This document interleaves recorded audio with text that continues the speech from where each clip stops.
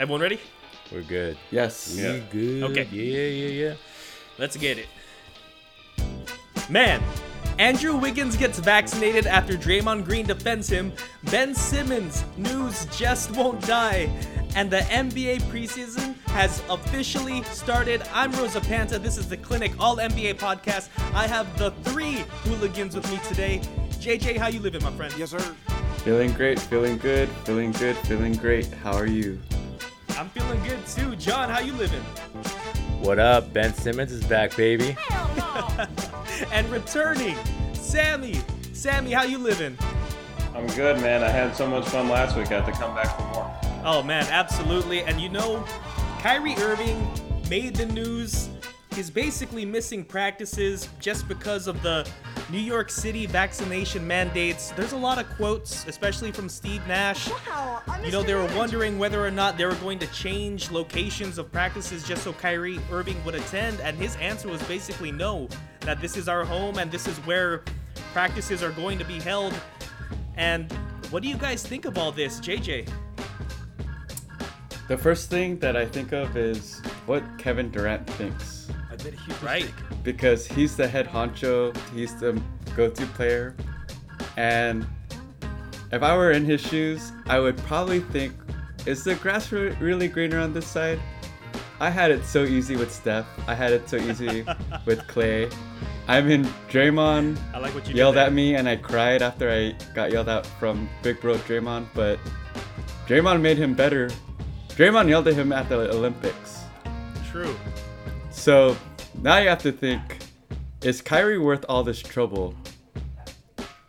Yeah. My fellow brother John, mentioned availability. My other brother Sammy talked about reliability. If this dude can't play at the home games, and even if he's healthy, it's only going to be 41 games. But what we didn't talk about is the Nets without Kyrie will probably make the playoffs, right, guys? That is I would agree. Yep. Is he gonna play for the playoff games at home? Because he can't, right? And that's what it's all about, the postseason. That's And true. being out for all those home games in the postseason, you have to question, should we trade Kyrie Irving? And one of the biggest takes on the Nets last year is just they didn't have enough time to play together. And this again is happening to them this year. What do you guys think of this? I think the Nets are, man, they're stuck in a tight spot or a weird spot because at this point, I know that I said that he's still tradable because he's so talented, but it's looking more and more like that's not going to be the case, that the Nets are going to have to figure out a way to convince Kyrie to adhere to the rules that the NBA is setting, that the cities are setting for, specifically Brooklyn, to be able to play home games, because I'm the party pooper. sure, they'll make the playoffs, but there's no continuity. They won't get into a rhythm, and it's highly unlikely that they would win it all with him not playing half of the games in the regular season. I just don't see it. And then in the playoffs, of course, they have home games, right? Unless they win almost all of their road games. But I think the Nets are in a tight spot. I think they're going to have to try to convince Kyrie to get vaccinated, even though it's against his belief. And Kyrie is one of the most unpredictable guys in the NBA. So it's as a Nets, if you were a Nets fan, I'd be a little nervous and don't know what's on the horizon. But I guess we'll see. Sammy, do you think Kyrie is in danger of being on the trading block because of this? I think he could be, but who's going to trade for him? That's the thing. I know we talked about the talent, but I mean, we're in the preseason, and this is the hot topic, and I can't imagine that they would get anything more than 50 cents on the dollar in terms of his value.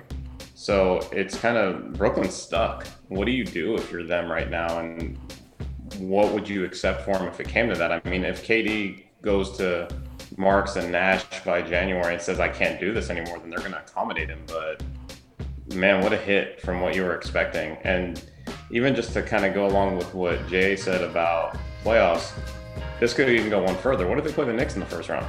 What if they play the Warriors in the finals? Oh man, yeah, that's then he's That's flat out not absolutely available. true. So Yeah. I can't see any way that this resolves without him either getting vaccinated or them even benching him if it comes to that. But And that's we'll also see, man. and also we don't know what the future holds. There's might be cities or states that might gear towards locking it down or having the same mandate as New York and California. So things could change depending on how COVID progresses or looks like 3, 4, 5 months from now. You never know. Right. Los mean, And Angeles even already if is there was a instituting. trade, sorry, Sammy. Oh, go ahead. Even if there's a trade in the mist, like who would you trade for? Like Curry is number one, I think, right? I think we'd all agree Curry's number one. Huh. Then you have Dame. Do you think that the Blazers would really trade for Kyrie? No way. No way, right? And right after, it's like CP3, he's too old. And Trey, I don't think the Hawks would trade Trey. I don't think so either. I actually think they go in a completely different direction. They wouldn't trade for a point guard. I think they would have Ooh. Harden run the offense, and I think they trade for a wing. Personally. Like, Yeah. that's the direction I would go. I mean, there is a declining wing out there named Ben Simmons who just keeps making the news. And I mean, a Kyrie for Ben Simmons trade, that sounds nice and all. I don't think it's going to happen. I think this probably gets resolved with Kyrie getting the vaccination. I mean, I don't know who's going to hold him accountable. Do you guys kind of feel the same way? Or is Kyrie a little bit too unpredictable? Like, we can't tell. I think end of the day, he will get vaccinated, but he is still such a wild card. And the irony of that trade you suggested is, to me, I don't know if you guys agree with this. On paper, I actually think that's a great basketball trade. Me too. I think Kyrie would be a great fit next to Embiid, and Simmons doesn't need the ball necessarily, but can run the offense if he needs to. And then you can make Harden the primary point guard in that situation, and pretty much use Simmons as 1 to 5 defender, and make sure that KD's not defending the best player, because right now that's the situation he's in, and I'm sure they would want to use that up if they could. You're in my world now, Grandma. Yeah, absolutely. I like that trade idea too. But speaking of Ben Simmons, reportedly, his camp is reconsidering his holdout after being fined $360,000 for missing a game. What do you think? Like, didn't they expect this? Wasn't that going to be the number anyway? Why would this change their mind? What do you think, JJ? I think once you mess with a man or woman's money, it changes the game. And you're right. Ben Simmons and their camp should have expected this. And Yeah. guess what? The 76ers called their bluff. Yeah. And now he's panicking. It's I mean, kind of similar to what happened with Wiggins, which is you mess with their money and people are gonna talk trash and say like, oh, you gave up, but hey man, I know a lot of you out there, you would do a lot more for less money. Excuse Just to be straight up. So Yeah, that's true, John. Money talks. I'm thinking of Jerry Maguire and show me the money scene. I'm not surprised by it. I still think that the Sixers they're stuck in a hard spot because Simmons could report and just tank and play awful and not get along with his teammates and do everything he can to still get traded. And that's not going to tank his value because I think teams still know what he can bring to the basketball court. Everything except shooting or scoring the basketball, but he's still valuable and he'll probably do whatever he can to get the lowest value from Philadelphia. So I don't think it's necessarily a win for Philadelphia, for the Sixers. Even if he does report, it's just this entire situation is just a mess. But yeah, I'm not surprised that his camp is reconsidering the holdout after being fined a certain amount, $360K. So Yeah, I would like to see Ben Simmons come back and play basketball because, I mean, he's an all-star, he's an all-defensive player, and plus, he gives us a lot of content. On Bleacher Report, they were actually proposing a different trade after this news dropped. And basically, it's with the Spurs. It's for DeJounte Murray, Derek White, and a couple first-rounders. Sammy, do you think this trade is better than the one that Portland was going to offer with CJ McCollum, Robert Covington, and a couple picks? It's interesting because if you look at the star power of the trade on paper, you would say McCollum's the best player of that group. But in terms of pure fit, I think I might actually like that Spurs trade a little bit better. You're restocking the cupboard a little bit more. I do like Murray's fit. From what I've seen of him, I think he would fit with that squad well. You have Tybal on Philly's side that could step in as kind of their lockdown defender. Yeah. So I actually think I like the San Antonio trade just a little bit better with the way Philly's squad is constructed right now.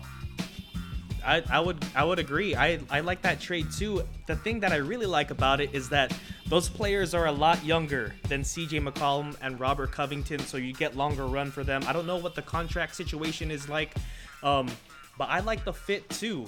Moving on to our next topic. Preseason games, man. They finally happened. The season has started. Speaking of, we're in season 2, fellas, of the Clinic All-NBA podcast, so congratulations to us, to everyone here. Woohoo! And out of these games, there were a bunch of games. There was like Nets versus Lakers, 76ers versus Raptors, Warriors versus Blazers, Nuggets, Clips, the list goes on. Ooh-wee. What were some highlights from these preseason games that kind of made you take notice? So for the Nets throttling my Lakers 123-97 in a preseason game, it wasn't really the game itself, but I enjoyed going on Reddit and seeing the overreactions of Laker fans thinking that the season is over. That's a dangerous place, man. Thinking the season is over because we lost by 26 points in preseason. So to me, 36 points.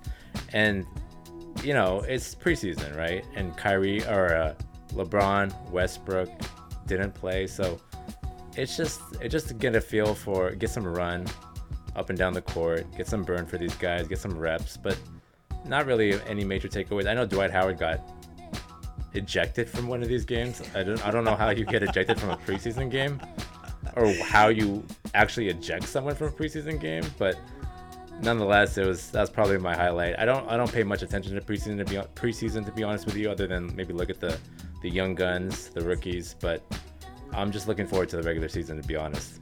Man, Dwight Howard, 11 points, 6 rebounds, 6 fouls, 1 tech, 1 flagrant, and 1 disqualification. He filled up that stat board pretty well. JJ, what were you going to say? I was going to say, John, do you think, not only as a basketball fan and a Laker fan, but just in general, do you feel that Westbrook should have at least played with some starters to get some cohesion? Yeah, I was a little confused as to why he didn't play, even limited minutes. But I think he will before the preseason is over. Maybe they just wanted to get more practice reps with, the first unit or second unit or whatever. I don't know. Maybe he has a lingering small minor injury. Who knows? I was wondering why, but I'm not really worried about it. I think he'll get some reps before the season starts. He should, at least, but we'll see. They gave Carmelo some run today, but Sammy, what did you think of these preseason games? Well, as the resident Clippers homer of this foursome, I'll chime in on just really high level what I saw there. What I found interesting is that I initially thought Bledsoe was going to come off the bench, and they're actually starting him with Jackson. And so they're actually doing the same thing as we're recording this against the Kings tonight too. The other interesting thing about that is they actually were having him as the primary ball handler, and Jackson was kind of playing off of him. So wasn't quite what I expected, but I guess the thought is that Bledsoe obviously still is pretty athletic, can get into the paint pretty easily and set up those other guys. And I think it sounds like what they're going to do is keep the cohesion of last year of the other 4 guys, and then insert Bledsoe in Kawhi's place until he gets back, which for Bledsoe's flaws regular season, he tends to be solid. So I think that seems to be the plan with them. The one other quick takeaway I would say is it looked like they're giving Terrence Mann a lot of run and a lot of shot creation on the second unit. And obviously he had a very solid playoffs, nice surprise last year. So I think they're going to try to let him carry that momentum on the second unit this year. Yeah, I'm very interested to see if Terrence Mann can make that leap into just a really solid role player, bench player, and be like a different spark for the Clippers. That's going to be super interesting. JJ, what did you think of these games? I have to comment on the Warriors. We're all hoping and expecting for Klay to come back, but a lot of sports writers have been writing about Jordan Poole, and he basically tore up the Blazers and scored 30. Had 5 rebounds, 5 assists, and 2 blocks. This cat can And ball. he was just shooting like he was Clay. And I know some Warrior fans were like even comparing or even being somewhat blasphemous and saying he could take Clay's starting job, which would I don't know about that. I don't know about that. I think that's crazy Reddit fans that's 100% blasphemy. That world need to calm down. But Dude, they need to calm down. the news that everyone is talking about is Curry trying to test the refs with the new rules with drawing fouls, and he did a pump fake at the corner 3 spot where he really likes on the left, and the defender jumped, and when he landed he tried to jump into him and didn't call it. Yeah, I mean, guys, what did you think of this? Did you guys like it? Did you hate it? Do you think it's a foul? We'll just open it up to the floor here. I like it. I think that it's if you jump into a defender, like if the defender is lunging towards you, but if you were to just jump straight and then they wouldn't run into you, that shouldn't be a foul. But a lot of guys are jumping into the defender. So to me, that's not a foul. I've always been a proponent of that rule change, and it's cool to see them actually do it, albeit in the preseason. But I think they need to do that in the regular season and be consistent with it, right? Because I don't think it's a foul. I think the baiting, especially, and I know Curry does it, but Harden is the habitual line stepper when it comes to that move. He does it all the time, and he gets like 15 free throws a game because of it. So to me, I love it, and I think I hope that they're consistent with it. I agree. I'm with John on that. I think it's one of those things the players will learn that they're not going to call it, and they'll adjust. And after 20 games of the season, I think it won't be talked about nearly as much if, like John said, they stay consistent and they actually call it in the regular season. Yeah, I really like the no call. I know that the refs or just the NBA was talking about that they actually might make it an offensive foul. Like if you jump into a defender trying to draw a foul, but I like the no call. I like the fact that it was a miss afterwards and the Blazers ran with it. I think if you try to make a move like that to draw a foul, you should be punished, right? It feels like just a better way to play basketball and watch basketball. It's a lot faster. And I think they learned a lot from FIBA. Yep. I think we talked about this a few pods ago, that the thing that we really enjoyed about FIBA is that basketball was very fast, and they didn't call a lot of ticky-tacky fouls like we do in the league today. And it looks like we're making strides to just better watchable sports. Hold up. Hockey is back, and DraftKings Sportsbook has an unbelievable offer to celebrate the greatest sport on ice. New customers can bet just $1 on any hockey game and win $100 in free bets if either team scores a goal. It doesn't matter if it's one-time clapper or a deflection. However they light the lamp, you win. Download the DraftKings Sportsbook app now and use promo code TBPN. Throw down $1 on any hockey game and win $100 in free bets if either team scores a goal.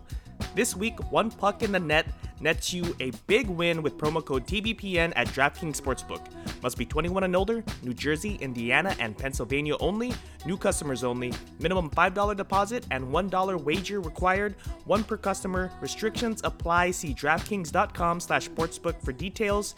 Gambling problem? Call 1-800-GAMBLER. We're going to move on to our next topic.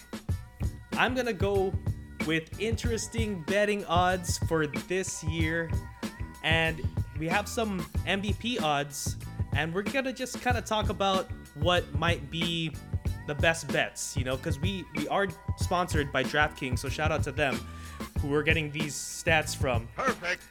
Luka Doncic is at plus 380, Kevin Durant at 650, Joel Embiid at 700, Steph Curry at 900, Dame Lillard at 1400, Trae Young at 2,000, Kawhi Leonard at 2,500, Jason Tatum at 3,000, and Paul George at 4,000. I know I just shouted a bunch of numbers at you guys, but which of these do you guys think is sort of like the best value? What's the best value pick here? I'll kind of lead us off on this one. First of all, and I'll say this as the Clippers homer of the group, if you're planning on betting Kawhi, please send me your money and I'll set it on fire for you. Kawhi Leonard is not going to be the MVP this season. There's just no way. Nah, I don't do drugs. Though. Yeah, that one blows my mind. Sammy doesn't mean that, DraftKings. He apologizes in advance. What? I mean, that's a genius take. That's what I would say overall, there's a couple of numbers there that are interesting to me. So I think the main thing to look at with MVP is you got to think of the narrative behind this award. And so what I mean behind that is it's not necessarily just who the best player is. If it was, MJ would have probably won 8 to 9 MVPs in his day. LeBron probably would have 7 right now. Since this award is being voted on by the writers across the country, you kind of need to look at the story behind it. So if you look at the past history, it's usually either the absolute best player where there's not necessarily a big three on a team, or a player that's done so much with his team's success and set records that it just caught the attention of the entire league. So that being said, I think the favorite might be Durant. The only issue I have there is just that Brooklyn situation, as we've talked about the last few pods with Kyrie, is so uncertain that you do wonder how that's going to affect things. On the positive note for his MVP odds, that might actually put him in a better light because he's going to be carrying the team a little bit more. And as good as Harden is, most people define Durant as the best player on that team. And that team's going to be in the spotlight a lot. We're going to hear about them all season, so that means people voting on MVP will hear them too. Just really quick, dark horse-wise, I really like Trae Young. He's going to get talked about a lot this year too. He established a reputation for himself last year in MSG, making himself a villain, which means eyes will be watching him. And I will give my one quick Clipper homer take. If the Clippers actually play well and make the 5 or 4 seed, no, then there'll be he won't by any means be a favorite, but Paul George at that high of odds is worth throwing $100 at. I'm not saying a favorite. I'm saying that dark horse long shot odds. I knew you were going there that. before you even went John, there. I knew it. John, go ahead and tell me that Dwight Howard at plus 500,000 is the way to go. No, I'm gonna piggyback off what you said. The narrative does matter, and because of that, I think Joel Embiid, if he stays healthy, which is a big if, I think he's one of my picks, only because the chaos and the controversy with Ben Simmons, however that pans out, I think if the Sixers can finish a top 3 seed, which I think they will, just because they're still so talented, that they're going to look at the best player on that team. And I think the writers, the voters are going to see that they they were able to withstand all of the controversy, all of the drama, and still do really well in the regular season. So for me, Joel Embiid, if he stays healthy, again, that's kind of risky because he's always been injury prone. So right. And then if I had to pick a dark horse, I'm gonna go with Dame. I think Dame is angry. I think he's gonna have one of those seasons where he just goes off. And I think the Blazers have a chance to be top 4. The West to me is funny. I don't think Utah. I don't think they're gonna replicate what they did last year. Denver, to me, I know that they're getting Murray back and they have Aaron Gordon and obviously Jokic, former MVP. I mean, it's still kind of open, and the Lakers, who knows how they're going to do. So I'm going to go with Dame as my dark horse. Yeah, for myself, I know you guys covered the MVP favorites and I agree with all of you. So I'll go the opposite route, which is Luka. He's a heavy favorite at number 1, right? And we discussed this off the pod, but I don't think he's going to win MVP just because, like what Sammy was saying earlier, the MVP usually goes to the best player on the best team. You look at the past MVPs, you have, Harden, you have Giannis, you have Curry, and you have KD at 2014. The only exception to the rule was Westbrook. Yeah. And he had to average a triple-double, and they were at, I believe, a 5th or 6th seed that year. So Curry went bonkers last year, had comparable numbers to his 2016 MVP season, and I don't even think he finished top 2 last year for MVP votes. Yeah, I think he might have been third. I'm not exactly sure, but man, Russell Westbrook, he had to literally do something that hadn't been done in years in order to win that MVP by averaging a triple-double, which is something that the Big O did. My pick, I'm gonna have to agree with John here. It might be the best value, might be with Damian Lillard at 1,400 for me, just because they have a new coach. What I saw in the preseason, they've got like some more motion offense, which the Blazers desperately needed. I don't know if they're gonna be able to play defense still, but I think as far as value goes, I think that's might be where it's at 1,400 for me. For our next betting topic, we have the under-overs. We have the Raptors, Grizzlies, 76ers, Lakers, Warriors, Clippers, Nets. I have the numbers in front of the boys here. They're just going to pick their favorite over-under and the reason why, and they'll let you know what the number's at. What do you guys think? Lakers at 52.5 wins. It should be 81. And that's because I'm completely unbiased. Nah, I don't do drugs. As a Laker fan. I Hot take, currently Laker have Reddit fans. open and I'm just commenting on their subreddit right now. Now, I'm going to say I think the Warriors at 47.5 is kind of low. It seems a little disrespectful with Steph. Steph alone can get them to 45 wins. And he kind of showed that last year. He was an MVP candidate that was definitely overlooked and undervalued. So 47.5 is low for me. I think the Warriors can easily get to like 52 to 55 wins this year. So I'm going to go, to me that stands out the most, and the one that I would probably up in terms of wins. Go over for the Warriors for sure, 47.5. Yeah, the one that's really interesting for me is the Brooklyn Nets at 56.5. Just because we don't know what's happening with the whole Kyrie situation. Steve Nash has said multiple times that their main issue last year was a lack of reps with the first team squad and their lack of just practice in general. Like, their players didn't even practice together, and they have a squad with a lot of new players that haven't played together. But the thing about this 56.5 is that they have the talent.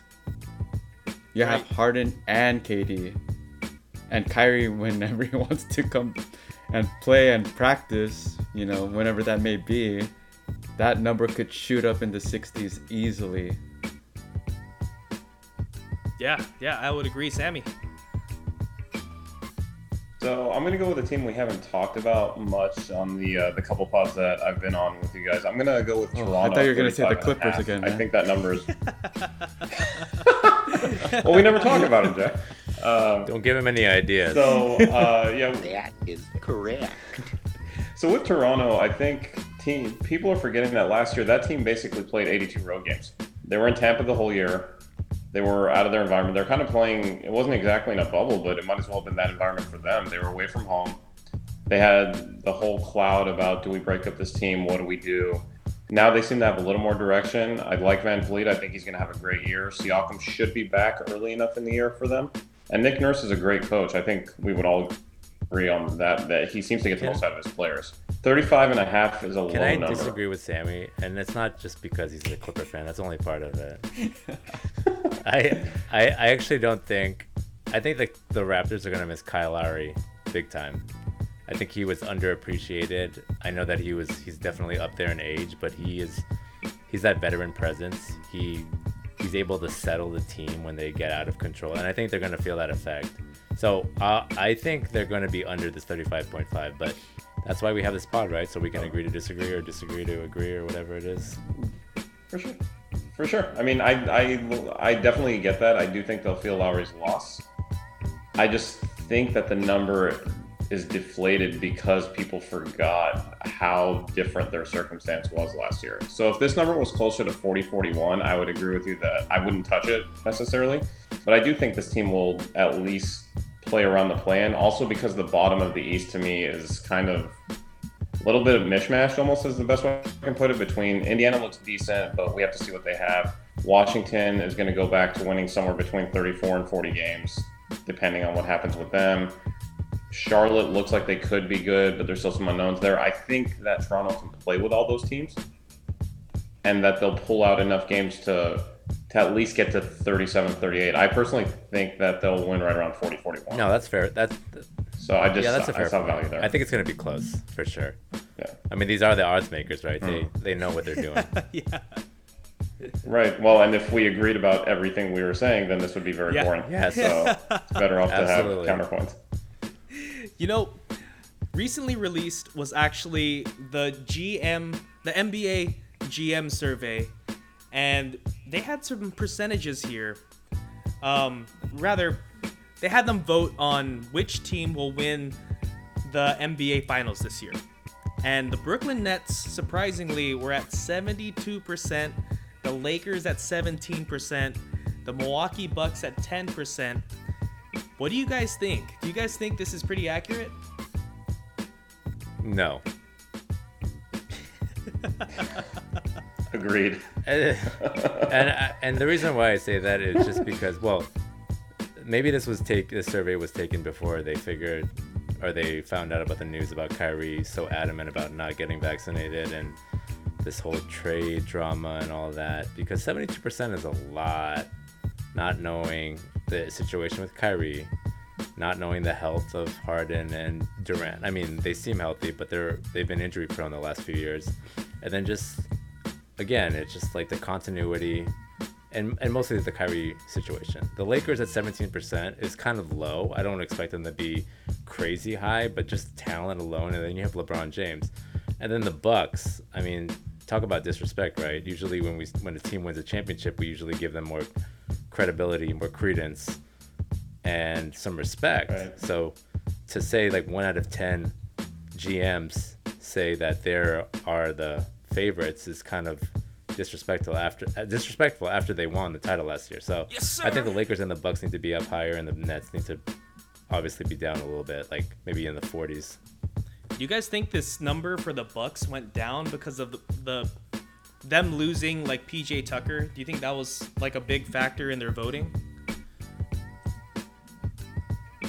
I think a lot of it was just that everyone thought Brooklyn was the best team last year. Clearly the GMs did, and that, like John said at the beginning, maybe this was done before everything going on with Kyrie. But I mean, PJ Tucker is a loss I think they'll feel in the playoffs, but I think this is more just general, just going back to narrative like we talked about. I just assume that a lot of GMs think the best collection of talents in Brooklyn to begin with. I just think it's pretty interesting. Not that it's in a disagreement with the order here, that the Suns aren't even in anyone's mind. Hell no! Yeah. And they have the whole drama with the Aiden contract, which he wants apparently right.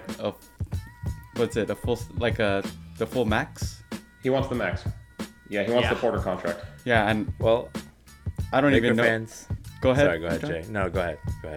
No, I was gonna say that we're in this era where it's the Players League and they basically get whatever they want, and the Suns GM never ever goes into the luxury tax, and you just paid an agent Chris Paul, which a lot of our listeners might agree that it was well deserved, but I don't know. I just felt that it was really interesting that the Suns, they were just in the finals with the Bucks, and no one's even thinking that they could challenge the Lakers or even the Warriors at that matter, Yeah, if there's any reason you should take this list with a grain of salt, it's that the Lakers were 81% last year to win it all. And that was probably before the season started, right? They looked at the paper, they looked on paper, they looked at Schroeder as a six man of the year. They looked at Montrezl Harrell as coming off the bench, and they looked on paper and said, well, this is a team I think is going to dominate. Obviously, AD wasn't 100%, so that played into it a little bit, but true. You can never say everything on paper is not the way that it's going to transpire on the court. So you know why that number's low though, right, John? The Lakers? Because you guys don't have Kuzma, man. Oh. Are these the fashion designers? Or Dennis Schroeder. Hey, personally, I love the low number. It's bulletin board material for me, in my eyes. That's very There you true. And this is going to be the last topic here. The GMs also voted on which player forces opponents' coaches to make the most adjustments. Steph Curry came in at 1, Kevin Durant, LeBron James, James Harden, Giannis Antetokounmpo, Nikola Jokic. Do you guys think one of these players is a little too low or someone's missing from this list here? Ooh. May I go first, gentlemen? Yes. Please. I have to say Luka, right? That's actually where I was going to. Completely missing from the top 6. Yeah, like Luka is a point guard, but he has a build like a forward. He's like your new school Magic Johnson, and this dude could hit from range in the clutch. Yeah. I know that one all too well. Jason. You know what? I was thinking about this too, and initially I thought LeBron would be at the top of this list, but Yeah. here's where I went with this question. As good as like Luka is, because I was thinking the same with him and with LeBron, I think Curry might have been the top answer here, only because what Curry brings to the game forces defenses to stretch out more than they would with any other player. So although arguing whoever you want to call is the best player in the league or the one that makes the most happen, whatever that case may be, I do think Curry actually is the one that forces defenses to change the most. Because you do have to completely change your defense, because if you don't go defend out to call it 30, 31 feet, he's going to burn you. And with LeBron, just as a comparison, as good as he is, it's kind of, you're just going to stick your best player on him and kind of pray and then double or whatever you're going to do there. So I think those guys that can stretch the floor the most are maybe the ones that fit this category. So Luka can bury you in that same way. So I do think he should have definitely at least been in the top 5. Yeah, John, what do you think? I'm going to go with the social media king, the Debbie Downer, KD, Kevin Durant. I think that because of his dual threat, more than anybody on this list, maybe James Harden is the only comparable one in terms of being able to stretch the floor, shoot the ball at an elite rate, and an efficiency that we probably haven't seen from most offensive players, but also being able to drive the ball at his height at 6'11", 7 feet, almost 7 feet tall. I think it's so hard to defend him that he's probably the most unpredictable player on this list in terms of whether he's going to pull up for the 3 or he's just going to drive and just dunk on you, because he has everything offensively. I think he is the strongest player on here, the most all-around player here offensively. He could do almost everything on the court, and that's coming from someone who's not really a KD fan. But I recognize and I respect his game, and I think he is the hardest player to defend, and you have to make the most adjustments for him. Jun, I have a question for you. Yeah. Since you're the Busted Bucket host as well, Yeah. where is Dame, man? You know, I was thinking about this too, because I feel like Dame Lillard, he's got a ton of range, but he was under the coaching of Terry Stotts. And if anyone has watched Blazer games and watched Terry Stotts coach games, he does not know ball movement at all. He did not have Dame Lillard moving off of the ball. I mean, you look at Steph Curry, he's number 1, and it isn't because he's strong like everyone else on this list. It's not because he's particularly good at like juking people out of their pants like James Harden or a Kyrie Irving might do. But it's because of his off-ball movement. That's the scary part of Steph Curry. And I think that's when coaches are like, hey, we got to know where he shoots. We got to know what type of routes he likes to run, how to not get tricked by Steph Curry, because he does it to everyone. And I think that's why Dame Lillard isn't on this list, because he didn't do anything like that. Maybe this year will be a little different, but who knows? Anyway, that's actually all for our podcast tonight. JJ, thanks for being on, man. Hey, I appreciate the fans out here, and I appreciate my 3 guys over here. Love you all. Absolutely. John, thanks for being on. Thank you, guys. I'm so glad we talked about Ben Simmons again. The And world is right. Sammy, thanks for returning, man. Man, pleasure to be here. Looking forward to it. And of course, I'm Rosa Panza. This is the Clinic All NBA Podcast. Come find us wherever you get your podcasts.